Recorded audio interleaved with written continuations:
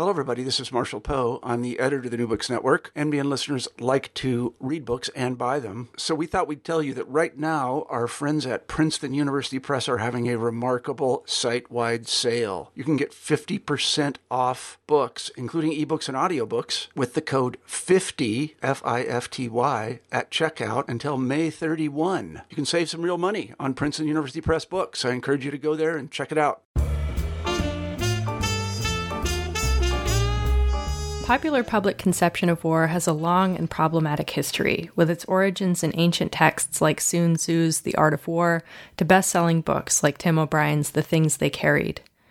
Though many stories depicting the brutality of war and its toll on soldiers and civilians alike are written in the spirit of anti-war sentiment, these works often inadvertently frame combat as exciting and dramatic, while painting individual soldiers as heroes on the battlefield. But the reality of war is much more nuanced than the typical narratives might have you believe. In truth, life in a war zone is often much more frustrating and tedious than most civilians can fathom. So, what are the ethics of writing about war? What are the responsibilities of writers depicting war in their work? Winner of the Association of Writers and Writing Programs Award for Creative Nonfiction, writer Stephen Moore's stunning debut, The Longer We Were There, a memoir of a part-time soldier, considers these questions with both a wry sense of humor and a sharp analytical eye. Moore's narrative deftly weaves his deployment experiences in Afghanistan with commentary from great critical minds like Joan Didion, Maggie Nelson, Tim O'Brien, and Tobias Wolff in an attempt to tell the sprawling story of the war in Afghanistan from the perspective of a part-time soldier. Today on the New Books Network, join us as we sit down with Stephen Moore to learn more about his first memoir, The Longer We Were There, available now from the University of Georgia Press. Stephen, thank you so much for being here with us today. Thank you so much for having me. I really appreciate it. Absolutely. So we're here to talk about your first book, which is called The Longer We Were There, a memoir of a part-time soldier. And so this book won a prize. So it was chosen by Dinty W. Moore for the Association of Writers and Writing Programs Award for Creative Nonfiction. So I was wondering if you could tell us a little bit about that award and about your experience with it. Yeah, so AWP does an award series for multiple genres. They do one in fiction, they do one in poetry, and they do one for creative nonfiction. And then each of the genres publishes through a different press that kind of specializes in that kind of work. So AWP publishes their Creative Nonfiction Award through the University of Georgia Press. And I think that I came to learn about it through, I think it was Entropy. I think I have to give credit to Entropy's where to submit when I was looking around for what would be a good fit for the manuscript. And I had seen that Dinty was the judge, and I thought, man, it'd be a really great opportunity for my work to kind of get in front of somebody whose work I've admired for a long time. So I gave it a shot. I sent the manuscript out to a few places, and I got some very fortunate news. Well, that's wonderful. And here the book is. So I had a question about the subtitle, just to start us off. So the book's subtitle is A Memoir of a Part-Time Soldier. What does it mean to be a part-time soldier? What branch of the military did you serve in, and about when? Yeah, so I joined the Iowa Army National Guard in 2004, late 2004, and I separated in early 2012. So about 7 years, a little more than 7 years.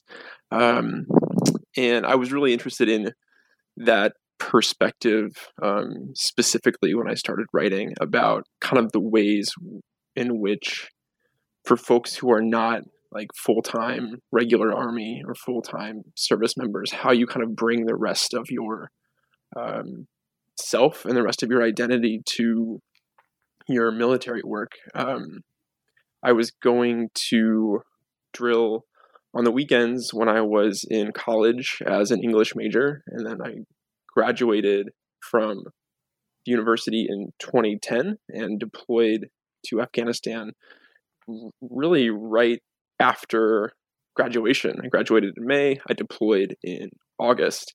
And so it was a really quick kind of turnaround between being a college student and studying literature, and then being on deployment and doing that for my job, for my occupation. And I was kind of interested in that juxtaposition. I was pretty confused by it, and I was trying to use the nonfiction form to work through some of that. So then what drew you to the National Guard? And then can you tell us the story of how you found yourself deployed so soon after graduation?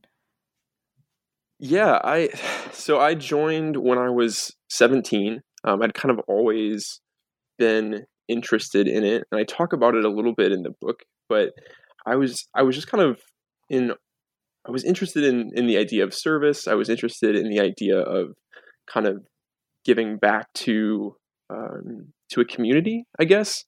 And I just liked the notion of it, that it was kind of this somewhat ordinary thing, but that it was something that you could do that would be an opportunity, I guess, to do something that was maybe a little bit more challenging and difficult and strange. And so I joined when I was in high school, and it was just kind of by chance that I didn't deploy for the first 5.5 years of being in the Guard. As soon as I had gotten enlisted, the unit that I joined had just gotten back from a deployment. It was a really, really, really long deployment, and because of that, they were kind of taken off of the deployment schedule for a longer amount of time than was normal then. So I got to go through all of my 4 years of college just by chance. Like, it just kind of worked out that way, and I was really fortunate. So as soon as I graduated, I kind of knew exactly where I would be going. So early on in the memoir, you note your confusion around the phrase citizen soldier. And you write, when someone asked me to talk about it, what it was like to be a citizen soldier, I couldn't, because the truest part, the part I felt most deeply, was the middle space, the in-between, the damn hyphen. And I am still trying to figure out what language might also go there. So could you talk us through the dissonance between those two concepts of citizen and of soldier? Yeah, I think what was so confusing to me, and what took kind of some time to write through, is that it was this sort of like identity that was made of two things that are by definition opposed to each other. That you would be partly both and partly both at the same time. And it was just kind of a difficult headspace to get myself around. And some of the scenes that I found most compelling to write about were moments when I was trying to describe kind of one experience to the other. So when people ask about, like, people in my civilian life asking about what I was doing at drill, or like trying to talk about what my interests were in my civilian life during a military space. I just found that very confusing, and I thought that one of the opportunities in creative nonfiction specifically would be to try to figure out what it would look like to try to inhabit kind of that middle, and write from a space that appreciates both, if that makes sense. It does. Can you talk a little bit more about where the confusion sort of lay in those two roles? So what about, for example, being a citizen doesn't necessarily line up with one's role as a soldier, or vice versa? It's one of the things that I write about in the book is that the contexts for what's important are so different. So when you're going to drill and you're asked to think about, if you're doing our infantry training, we'd be asked to think about where you would be in a squad movement or a team movement. You'd be asked to think about what direction to fire your rifle and what direction to fire your automatic. And it was really just that the the situations that you're asked to think about are all organized around like incredible amounts of violence. And it's always like this simulation of extreme hypothetical violence that you're asked to take very seriously. And then, 24 hours later, that kind of situation, once you're back in your civilian job, is so far away and strange and like feeling essentially irrelevant that the thing that you were taking very, very seriously 24 hours ago is no longer part of your day-to-day life, no longer part of your day-to-day experience. And then like vice versa, like the things that I'm learning about in college classes that I'm asked to think very, very hard about and very carefully about. If I'm spending, a ton of my time writing an essay about Ulysses or whatever it is, that focus and that priority stops being so important in the context of what I'm doing on the weekends. And I think it's really hard to reconcile that like just dramatic shift in what's important and like the dramatic shift in what you're being asked to think really carefully about. Right. And I'm glad that you bring that up because, so you were a literature major in college, right? Right, yeah. So throughout, the memoir pays such careful attention to the language and the acronyms that the military uses, from, thinking about the term citizen soldier, as you just did, to FOB, to ECP, and so many more. The memoir often notes how these terms can work to obscure meaning in a way. Right. So I'm curious, what is the institutional utility of imprecise language, and how did it feel as a soldier to have to navigate these terms in a combat zone? Oh, interesting. I'm not sure what angle, like what approach to take to that question. I think a lot of it happened afterward. What I was doing is I would open up the notebook that I'd had that I would have like kept, not like a personal notebook, but like my like mission notebook, where I would take down the like vehicle roster plan for patrol, and I would write down what the coordinates were for our different like helicopter positions when we had them. I would take down all these like specific detailed information, and it was always like in very, very specific military language.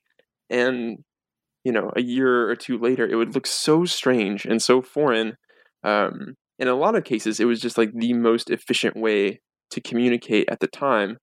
But then it also becomes a barrier to communicating that experience to someone else, that you have to go through and teach the kind of the economical system that you had learned, and it becomes a contradiction where it's no longer the quickest way to conveying information, because you have to spend all this time kind of explaining the system that you used just for thinking, just for like processing what you're going through. Like the language that you're working over is just completely different.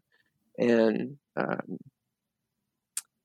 I think that was a challenge, but I also think that that's a challenge that a lot of writers who are working through stuff completely unrelated to the military also have to go through, where whatever your topic is, whatever your subject is, you have to figure out like what the specific like expert level language is that you have to communicate to somebody else, and determine what's the most important thing for them to know, what's the most important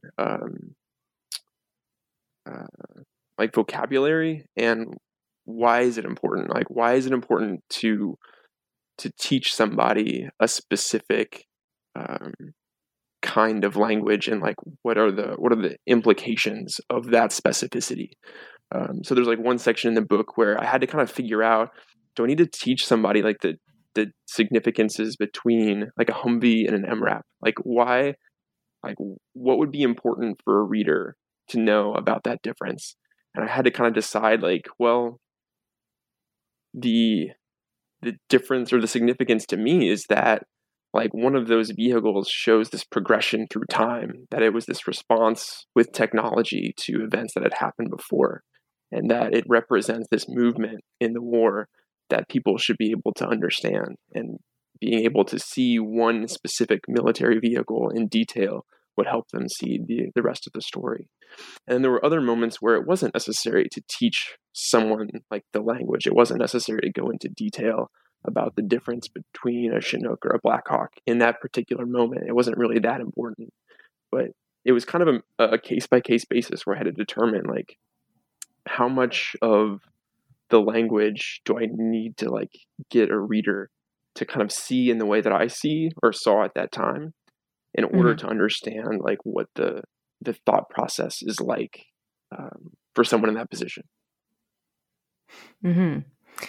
And so do you feel like the use of acronyms or specialized language might make it easy to kind of lose sight of the nuance of what they mean, even for somebody who, let's say, is not a reader of the book, but maybe somebody who is also somewhat familiar with these terms themselves, have used them themselves, but maybe haven't considered what they mean or why they're being used? I think, it's an interesting question. I think you have to like be aware of like your potential audiences, like that there are people who do know every single term that you're about to use, and there are people who don't know any of it. And you kind of have to navigate that issue by determining how much of it is important and how much of it is like how much like in the language itself do you need to like excavate.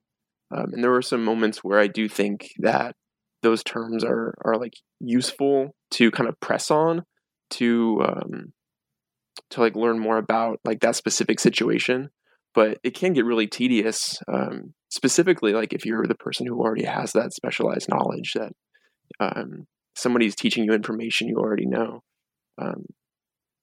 And that's just something that I also think like I've read so many accounts of somebody explaining like what it's like to eat an MRE, like right. And some of those are really unique and interesting, and some of them are just definitely not for me. Like they're not talking to me as a reader, which is fine too. Okay, well, let's talk about kind of the beginning of the book. So, in a very early chapter, you write about the process of what's called ripping in to a new post in Afghanistan, which, for those who haven't read the book, is essentially taking over for a group of past soldiers who are then ripping out and heading home. And you note that in this process, there's very little passing of institutional knowledge from one group to the next. And the memoir as a whole seems to critique the kind of inefficiency and maybe even haphazard methods of military operations during the so-called War on Terror. And I'm wondering if you could tell us about how you as a soldier began to kind of realize this. Yeah, I think it was a really strange process because basically the way that it works is two platoons will kind of like match up with each other. And what you do is you go find the person who has your exact job. So the alpha team leader of the second squad of the first platoon, like I would go find that person and they would have my exact job. And they would just teach me as much as they could in like 4 days about what they had done over the last 10 or 12 months. And I mean, in a way, it was really, really helpful. But at the same time, like there's only so much you can do and there's only so much you can learn. And you're only learning from one person. You're only getting like their kind of subjective experience about what they encountered doing the job that you'll specifically also be doing. And it felt so bizarre and it was so kind of strange. But it also felt like there was an incredible amount of pressure on like that person's ability to tell you the story of what they had just done. And like that was kind of the first impression is I met a guy from Connecticut and he told me as many like kind of anecdotes as he could about what his life had been like for the last 12 months. And I tried to take in as much as I could from that one person. And it just struck me that there is just such a pressure on that process. And it makes institutional knowledge really, really fragile, especially because it's really unbalanced. So all the people, like a lot of the Afghan folks that we would meet had, been meeting new groups of soldiers over and over and over and over again, and trying to teach them the same things over and over and over again about what their communities were like, and about the kind of dynamics between their different communities. And we would try to preserve it amongst ourselves, but it was obviously just it's a very challenging process. And I felt very aware of it when I was going through it. And I just thought it was a pretty useful place to start, because that's kind of where I started. It's where I kind of picked up the thread, is somebody telling me, all right, here's everything that I went through, and do with that what you can, because that's the moment we're in right now. So in a later chapter, you write, in serving in the military, you give up a little bit of yourself, and you are not supposed to want it back. But that is what storytelling does. After giving up that bit of yourself, writing is a means of getting it back. And so maybe we could step outside of the book for just a minute and talk about your journey to becoming a writer, which may in part be due to the kind of anecdotes or stories that you heard, ripping in. So when did you first begin to kind of record these experiences or start to take note of them yourself? Like deployment specifically? Yeah. I mean, probably as soon as I got back. I mean, I had been studying creative nonfiction, most seriously in my last year of undergrad, where I really got just an exhilarating introduction to essays and memoir. And I kind of spent a year studying them really seriously, and then writing pretty, in a way that I felt was really exciting, and not at all related to my military life, but just writing essays and writing creative nonfiction. And I was writing when I was deployed about things that were not at all related to my military life. I was writing and submitting stuff submittable from Afghanistan, and trying to keep my sense of myself as a writer intact. And I didn't really start writing about the military aspect of things until after I got back, because I didn't have a sense of the scope of it. I didn't really have a sense of what the shape of it was, and it took me another couple years to really kind of feel through the dark of that room, and start to kind of gather things together. And it was kind of it would have been in 2014 when I started the MFA program at Oregon State that I started really kind of collecting things and putting them down. Did you find that through that process, you were kind of able to get that part of yourself back that was originally sort of given to the military or to your service? Kind of. And one of the things that I was kind of trying to touch on is there's a certain, I don't think it exists to the degree it used to, but it felt like there was a kind of a stigmatization of talking to in detail or to at length about what you did when you were in the military, that there was a kind of very noble silence that another generation had kind of established, and that seemed to be the appropriate thing to do, is to just do it and then leave it there and just kind of be done with it. And it was a really paradoxical thing, because some of those experiences were just very influential to me, and I was very interested in talking about them. And I do think that I was able to better understand them by writing through them, and I think it was really productive to do that, and to not just leave it be and go after whatever the next thing is that I wanted to talk about, write about. I think it was really useful to dig in and start kind of going through those stories. So I'm glad that you mentioned. Yeah, absolutely. It really does. And I'm glad that you bring this up, because it leads into my next question, which is kind of about the ways that maybe civilians conceive of war or conceive of what soldiers were doing in Afghanistan at that time. Right. So throughout the memoir, there is a focus on the war, a war that continues in many fashions to this day, as one that is easy for the average American to forget, especially since the narratives of war as depicted in books, in movies, is so different from the reality of it. So you write about feeling frustration when a local newspaper reporter asks you how it feels to be home, right? Once you returned from Afghanistan. And to this you say, America looked at the war in Afghanistan whenever the war could produce a coherent story. Rarely was it capable of doing so.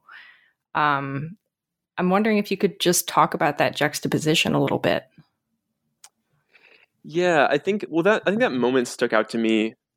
The question about like being happy to be home, just because it raised this issue about like sentimentality that I was really concerned about, and I was really worried when I would see like that kind of framing, because it always just made me wonder, like, who wants to feel good about this and why, like, or like conversely, like, who is inviting us to feel good about this and what's their motivation for doing that.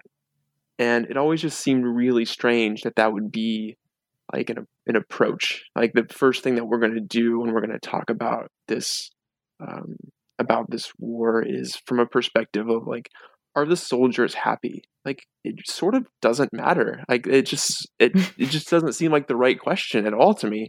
And I was just so confused by it. And I think one of the things that over time, like I think I've become more generous about is not that people struggling to understand like what's going on from like a day-to-day or month-to-month like level, like when it comes to Afghanistan, like that.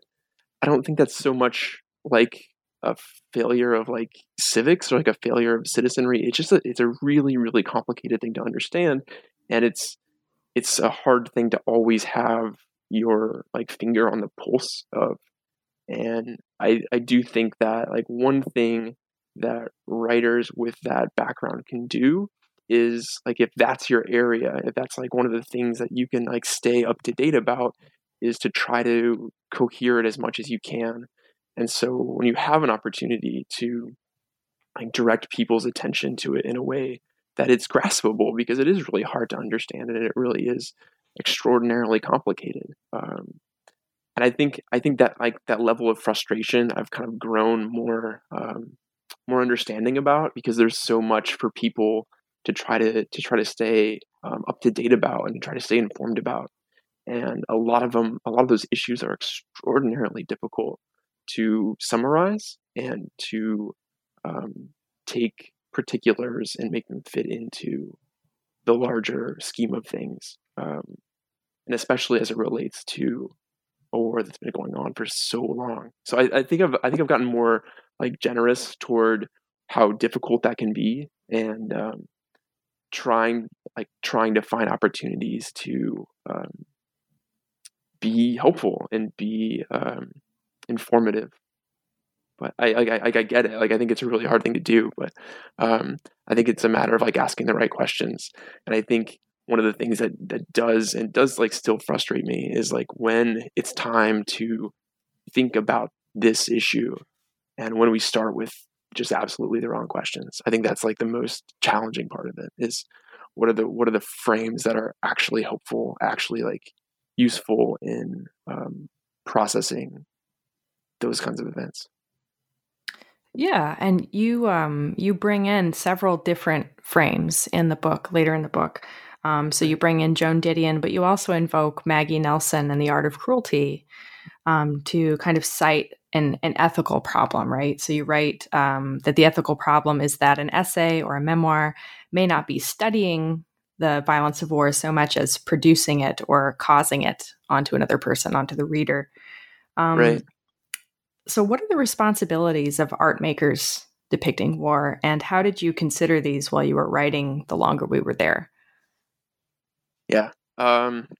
That's a really good question. I think one of the things that I tried to keep in mind is it seemed to me like there used to be a presumption that as long as you were very clear about how gruesome something is, then you're doing your job as an artist. Like as long as you let people know that it's horrifying or bloody or gratuitous, like as long as you show that in enough detail, people will be sufficiently disturbed by it that they will never want to produce that kind of a situation again. And that just like the sheer like grotesquerie of violence will keep people away from it and will help stop those kinds of things from happening. And I think more and more art is able to acknowledge that that's just not true, that that it can sometimes have the adverse effect. And I think one of the things to do in response to that is to try to show like the full picture. I mean, like I didn't have that dramatic of a deployment, but to try to put the violence in its like full context and try to explain where it's purposeful and where it's not, and where it's boring and where it's not, and where it's tedious, and try to like show what the full experience is like, and to try to ask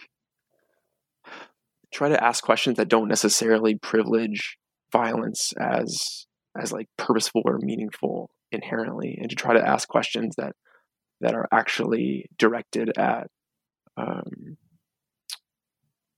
the communities that these like stories take place in. Like what is actually to the benefit of the people who live here, who are day to day experiencing this, and trying to be responsible to something just beyond like the sheer like gratuitousness of how bad it can get.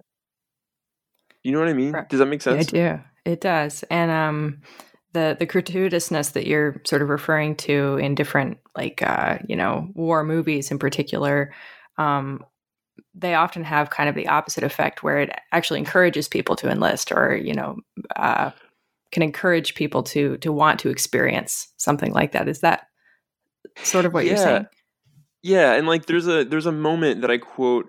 So there's this like conversation that Tim O'Brien and Tobias Wolff have, where they're talking about their war writing, and Tim O'Brien is talking about this kind of weird paradoxical issue where people keep telling him that his writing has prompted them to get involved in the military when they hadn't thought about it before, and he's just horrified about it because he thinks of himself as a fairly obvious like anti-war writer.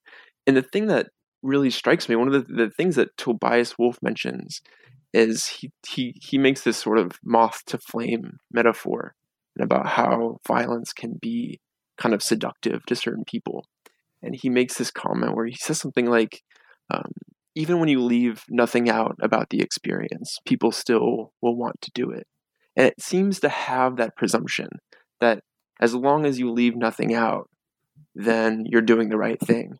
And I think a lot of the writing that I'm starting to see is like moving past that idea that like leaving nothing out, like that's not the problem. Like that's not really like the scope of the issue. So I want to talk about the final chapter, which is called The Case for Zakir. It's very different from previous sections in the book in that it's making an explicit argument about the welfare of Afghan interpreters who risked their lives to help U.S. soldiers. So could you give us sort of a summary of the problem, and how, if at all, has this situation changed since the book was published? How does it need to?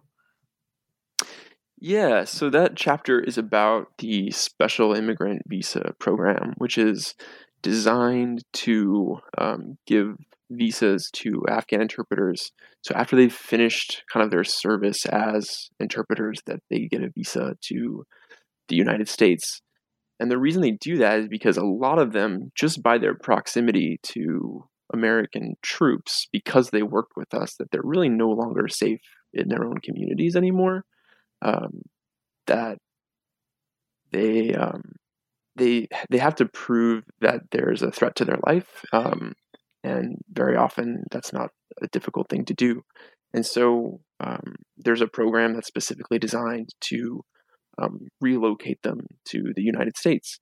And a lot of the interpreters I worked with did go through that program and are living in the United States now and are doing really well. And then there's another gentleman who I worked with who's had a really difficult time with it. And it is an extremely bureaucratic process. It's like all of the challenges of the refugee system, but overlaid with a war zone, like an active, ongoing war zone. And he has had an extraordinarily difficult time. And one of the things that I wanted to do at the end of the book is make sure that it didn't just seem like, well, my involvement is over, my part of the story is over, and therefore the story itself is over. I wanted to include kind of the ongoing effects and like what's still going on related to people who I was involved with, people I knew who were there. So I wrote about him. He's still struggling. He's still working through that process. It's been really, really difficult. One of the problems is there's just not enough visas.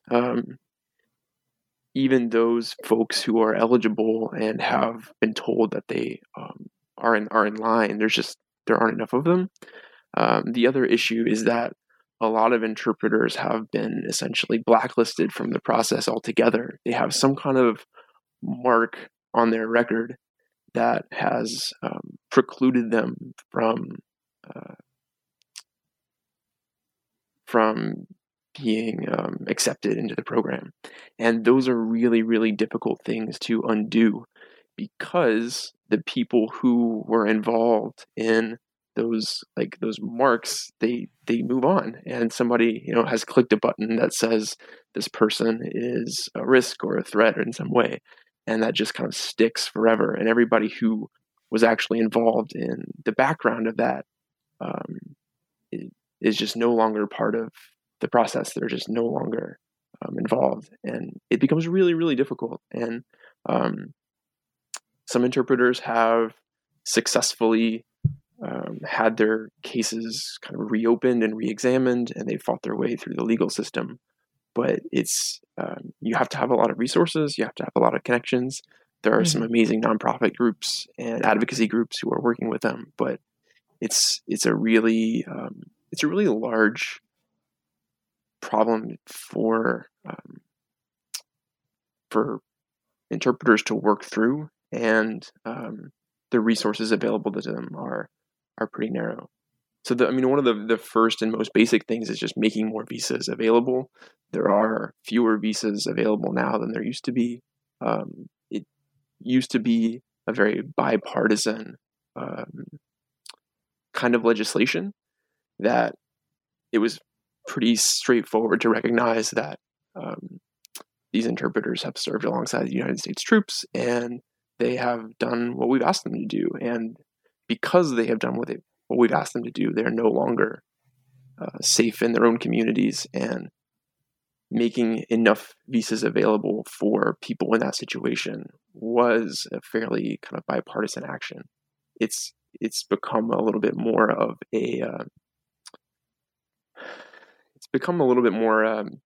challenging, and there are fewer and fewer and fewer visas that seem to be available. It affects interpreters in Afghanistan. It affects interpreters in Iraq as well.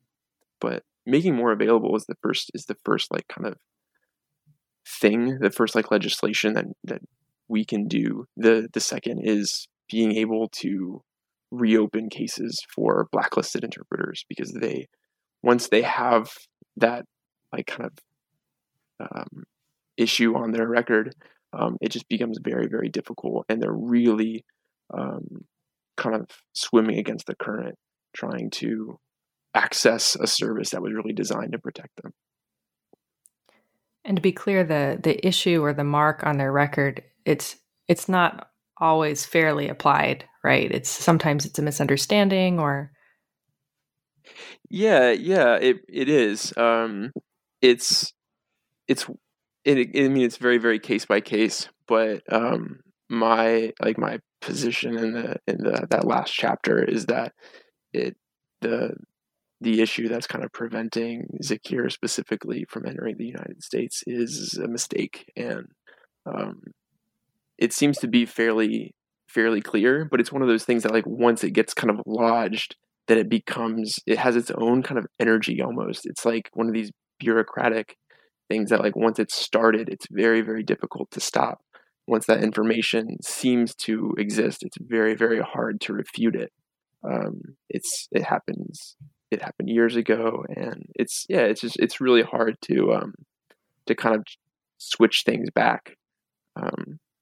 It's like one of those mistakes that just starts to carry its own kind of momentum, and it's really hard for interpreters in that situation to do anything about it. Right, and the stakes are high because, like in Zakir's case, he's in danger in his community. He can't go outside, right?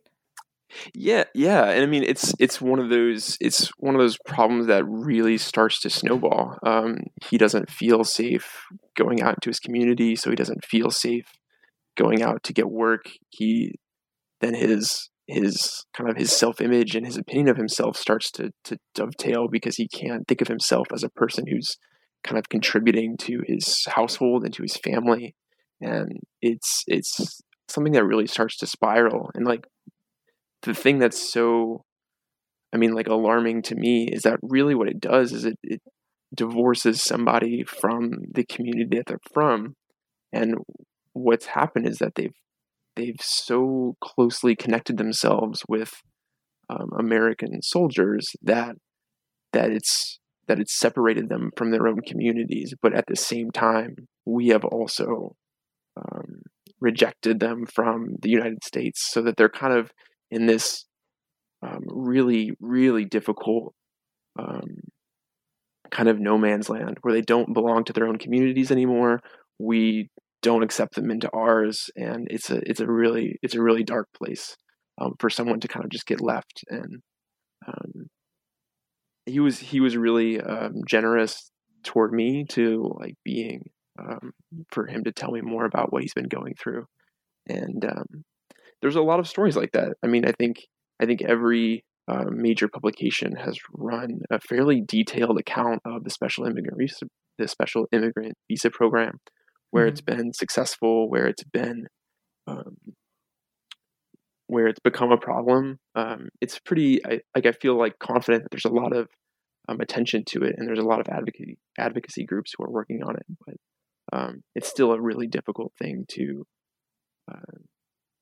pursue. Right. Well, I just have one more question for you, Stephen. Sure. And that is, so what are you hoping that the reader of The Longer We Were There will come away from the book understanding better about war, and maybe specifically how war is depicted in art and understood in our popular culture?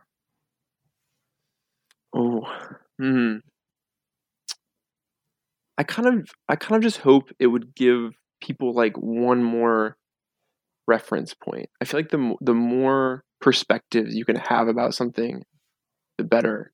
And having just one more view of things, I think, can be just really useful. I don't know if I have one overarching takeaway, but I think it can help to have one more personal story, so that the next time you hear about one of these issues, you can kind of connect it into a greater constellation of personal stories, of journalism, of art, that you could have one more point to kind of bounce an idea around in, so that you're not just coming to something for the first time. Hopefully it's just one more perspective people can learn from. Well, Stephen, thank you so much for your time. Thank you, Zoe. I really appreciate it.